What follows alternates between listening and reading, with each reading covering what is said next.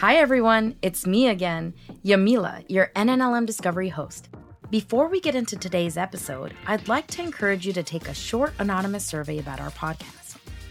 To help improve our show, we want to hear more from you, our listeners. Go to nnlm.gov, click on our podcast page, and you'll find a link to our survey. We can't wait to hear from you.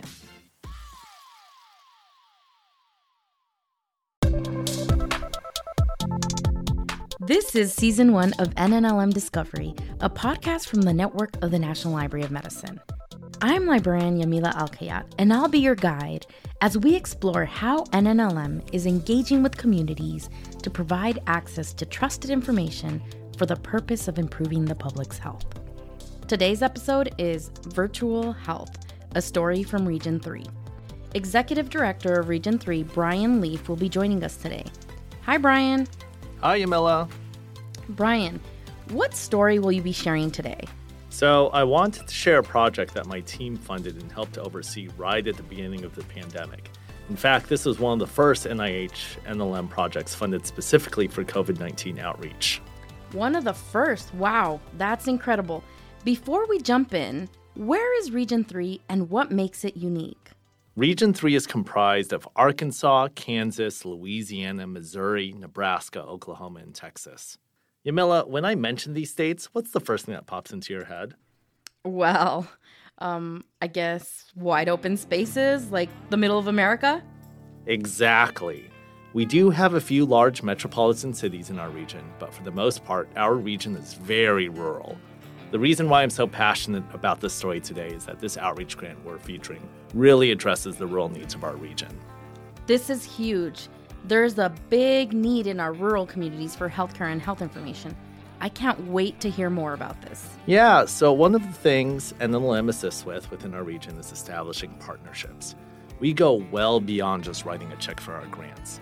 Our story starts at Region 3 headquarters on the campus of the University of North Texas Health Science Center in Fort Worth, otherwise known as HSC. I interviewed Jessica Rangel, Executive VP of Health Systems, about the challenges of rural healthcare. Jessica, how many counties in Texas have no hospital? So as it stands right now, there are 77 counties that don't have a hospital. So when we reflect back on what's been going on, we look at these rural community hospitals and truly they've just financially gone under. They're having trouble staffing those community hospitals. It is a desperate situation. It's an ongoing challenge. I don't see it turning around anytime soon, and it's really tragic for our community members. And why is this so tragic for rural America? What's a possible solution to this problem? When we think of social determinants of health, and those are those elements that are very basic that can often determine how well we journey through health, one of those is simple transportation. Telemedicine solves that problem. Virtual health, telemedicine, telehealth, all that is encompasses care that is provided through a different medium, like perhaps your computer, your smartphone, even the telephone at times can be used. Yamila, have you ever had a telemedicine appointment? I have not. I actually live in a larger city, but I'm really curious to know what that's like. For those that have never heard of this, we were given permission to record the beginning of an HSC telemedicine appointment between a doctor and patient that happened via video call. Let's take a quick listen to get an understanding of what it's like. Hello, Mr. Christian. How are you? Doing okay, Dr. Bowie. How are you? I'm doing well. Well, we're going to have a telemedicine visit today. Have you had a telemedicine visit before? No, ma'am. This is my first. Okay. Well, essentially, we can talk about how you're doing. We can talk through your biggest concerns, how you're feeling. We'll do a little bit of what we can on the screen. If there's anything that I need to see you in person, we can do that. And if we need to prescribe something or order anything, we can do that too. Okay, great. Okay. Thank you. Tell me how you're doing. I've been having these headaches for, better part of 2 weeks now. So, seems like an easy solution for rural America, right? Just set up a bunch of telehealth appointments for those areas that don't have hospitals? Nothing is ever that easy, Brian. Are hospitals and doctor offices even prepared for telemedicine? I wouldn't even know where to start to set up this kind of appointment with my doctor. And you wouldn't be the only one. There are so many hurdles with rolling this out. the biggest being connectivity in rural America. Most of our region and rural America have little access to high-speed internet, the type of internet that would allow you to live stream video. Our story focuses on one rural library in Texas, the Pottsboro Library. Pottsboro is about 90 minutes north of Dallas. The biggest attraction is Lake Texoma, where a lot of Dallas locals have second homes. The middle of Pottsboro, though, is more modest and lacks the infrastructure and public services you find in larger cities. It has little internet connectivity, the nearest hospital is 30 minutes away, and there is no public transportation or ride-sharing options. I asked Diane Connery, who runs the public library in Pottsboro, what it was like moving to this community. I'd always lived in large cities my whole life. My kids were raised in large cities, and then when we moved here in 2010, realized that internet was a real hardship for some people. Some places the infrastructure doesn't exist, some people can't afford it or know how to use it. And when I started working here at the library, I would see kids come in who didn't know how to use computers. And thinking back to my kids and their experience, I was concerned about how kids here would ever be on a level playing field with their peers from suburban and urban areas if they didn't know how to use computers. When they talk about social determinants of health, digital inclusion is a super social determinant of health. No matter what problem you've got, if it's employment-related, healthcare-related, job, whatever, it's made worse if you can't access the internet and know how to use it. Were things made worse during the pandemic? How did the Pottsboro Library respond? We started getting a couple calls from people who wanted to have doctor's appointments. One of the people I remember right before the shutdown had an MRI. She was having some neurological symptoms. And so the neurologist wanted to talk to her when the MRI results were back, but because she had chronic obstructive pulmonary disease, he didn't want her to come into the office. And so he asked her to get to a place with a computer. She came here, and we set her up so that she could talk to the doctor. And then after that, a veteran came in who could no longer phone call to request refills for prescriptions, so he needed our help. That's wonderful to hear that the community came to you for solutions. I don't think a lot of people think of doctor's appointments when they think of their local library. Libraries are perfectly positioned to work with telehealth because we're oftentimes the fastest internet connection in town. People trust librarians. It's a neutral space. We're accustomed to helping people with digital literacy skills. So it all came together to request funding to start a virtual health room here. So that's when Diane reached out to me at Region 3 about funding opportunities for a virtual health room in Pottsboro, Texas. This has never been done before, having an established room in the library just for telehealth appointments. Diane's proposal was quickly funded because the need for telehealth was so important at the beginning phases of the pandemic. Region 3 awarded Pottsboro Library $20,000 to renovate a storage closet in the library to a virtual health room for telehealth appointments. Here's Diane walking us through the room and describing the space. So we are now in the telehealth room. It used to be, we called it a weeding room, donated books put in here that had been in here for who knows how long. When we cleaned it out, we found a smashed dead frog under the book. So we've come a long way from then. So let me tell you what exists here. We do have an adjustable desk. So if someone comes in and they are wheelchair, it adjusts to where they need to be. Lighting, we learned, is really important for the healthcare providers to be able to see proper skin tone on people.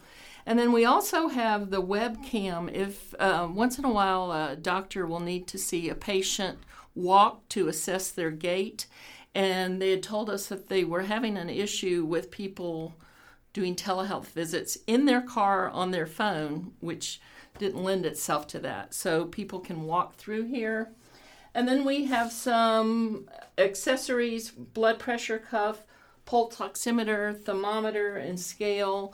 A lot of times before appointments, the doctors want to have that baseline of what people's vitals are. So they can come in here and connect, and we provide as much technology assistance as they need. We have a HEPA filter running in here, 15-minute space between appointments to make sure we have time to disinfect everything, and soundproof panels to absorb the sound from reaching the rest of the library. Now, $20,000 doesn't seem like a lot in comparison to some of the larger NIH grants out there. But for someone like Diane, who doesn't have a dedicated accounting department, it's the perfect amount to immediately take action and get things going. Here's Diane talking about how she rolled this out and where she needed help. Often in a small library, we do things very quickly and experimentally. It's like, hey, we've got an idea, let's see if this works, let's get started. And so I could conceptualize on our end what a virtual health room would look like, but I couldn't figure out the other end of the equations. Like, how would we not double book our room if people were making their own appointments? And so working with the people at Health Science Center, they were able to really collaborate well with me. Sometimes in a small organization, people collaborate on you rather than with you, but it's been a really good partnership to see what works with both parties. Region 3 helped manage this relationship between HSC and Pottsboro Library. Now that the room was converted, HSC was instrumental in the coordination and activation of this virtual health room. Here's Jessica Rangel from HSC again, talking about how she worked with Pottsboro to actualize this space. The room was converted. We helped with the electronical equipment, help her determine what would be best. And then we helped set up protocols for how we would interact with anybody who wanted to have care in a very private and confidential manner, but also talked about how do we disinfect in between people. Because again, in the beginning stages of COVID, we were not clear on a whole lot, so what was going to be required. We followed CDC guidelines, but we wanted to make sure it was absolutely thorough and that people felt safe following one another into that room where they would have the telehealth experience. So there's plenty of opportunities when you have a creative group of people out there like they do in Pottsboro to continue to have the library be the heartbeat of that community. The Pottsboro Library is truly the heartbeat of this community. The best way to understand the effectiveness of this space is to listen to testimonials. We talked with a local from Pottsboro, Jamie Kimberlin, about her experience with going to the telehealth room. During COVID, there was, the mask mandate, all the germs, everything spreading around. I did not want to go sit in a doctor's office and expose myself to bigger things when I just had a minor health issue. So this made it where my safety came first, and it was private, easy, convenient. That's why I chose it. And if you don't mind me asking, did the appointment help your health? Well, it did. It was for a minor thing. I ended up with pink eye. Gotta love kids and what they bring home. But I didn't want to go to my doctor. I didn't want to go sit in line at the, doctor's office and wait in the waiting room for hours. And this was, start to finish, probably 20 minutes tops. And that was leaving work, coming here, and the appointment itself. I love hearing testimonials like this. Another advantage I see as a parent with small kids at home is the ease of doing a telemedicine appointment instead of dragging my kids to the doctor's appointments or even trying to find a daycare during that time. That's exactly right, Yamila. This virtual health room really has the power to change and improve the health and well-being of the Pottsboro community and hopefully all of rural America. This grant wasn't just about converting one room. This project was funded as a pilot to be used as an educational tool to establish best practices that could be shared with other libraries and institutions who are looking to implement their own virtual health room. Here's Diane and Jessica talking about what this project means to them personally and professionally. It means a lot. It has been a national interest, not just from libraries, but insurance organizations, healthcare systems from all over the country, from practically day one have been contacting me. I mean, Pottsboro, we have 2,500 people in our city limits, basically one big room for our library building. So we can do it on one scale, and then there are large libraries who are adopting this on a larger scale. We've created a playbook because this is not about secret sauce. This is about let's make our communities healthier. Here's what we learned from this experience, and here's what we wish we had done a little bit differently. Because how fabulous would it be if all rural communities had this kind of access? We really feel like broadband access in rural communities where you can set up virtual health care is truly a solution to many of our rural community problems. And at least at a minimum, being able to determine what needs to go perhaps into the big city to be looked at in a more diligent manner versus small things that can be taken care of before they turn into big problems. Whenever Pottsboro, Texas is on national news, I know we've done something worthwhile. So we have gotten a lot of buzz around the country. And I am proud of being the first pioneer to do this, to be able to help other libraries across the country make this happen. And it's just a really energizing experience to create something new that impacts the community the way it does. Today, Pottsboro's virtual health room is still active. You can call and reserve the space throughout the week. They are connected with 2 clinics, HSC Health being one of them. But you also have the ability to reserve the room for any healthcare appointments if it's available. TSLAC, otherwise known as the Texas State Library and Archives Commission, have actually expanded on this model, funding 4 more libraries to implement similar telehealth spaces, including Austin Public Library. Thanks, Brian. This was an amazing story, and I think it really shows the power of the network within our regions. We're not just handing out grants, we're building relationships, providing education, and we're focused on the process of getting out good, reliable health information. I absolutely agree. It was a pleasure being here. Thank you. We'll be featuring other profiles, grants, and interesting information from all of our regions during this season of NNLM Discovery. Subscribe, rate, and comment on our podcast. Be sure to share these episodes to help us grow our audience. For more information, including a video featuring content from this story, check out the links within this episode's description. The NNLM offers free training, partnerships, and many resources that help to improve health and wellness. Membership is free. Learn more at nnlm.gov.